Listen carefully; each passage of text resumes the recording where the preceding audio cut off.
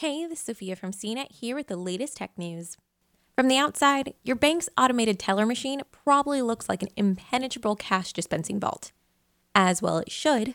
The average ATM is stocked with about $200,000 in cash, locked behind steel doors and your secure PIN code.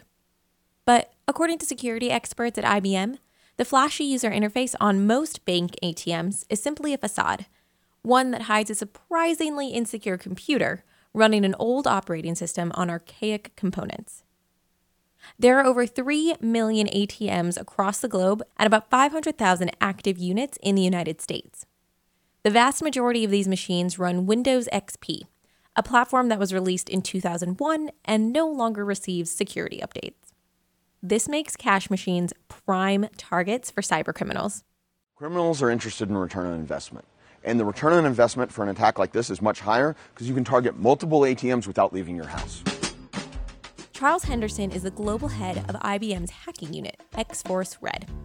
At the 2018 Black Cybersecurity Conference in Las Vegas, his team used a custom Linux application to demonstrate how coordinated groups of cybercriminals launch cyber attacks against cash machines.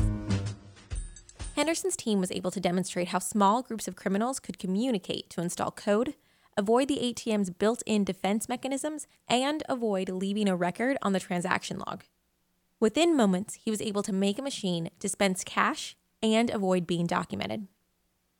Banks spend millions each year on cyber defense, but there are so many ATM machines in the world that updating and securing them individually can be a serious challenge, which makes them the perfect target for hackers.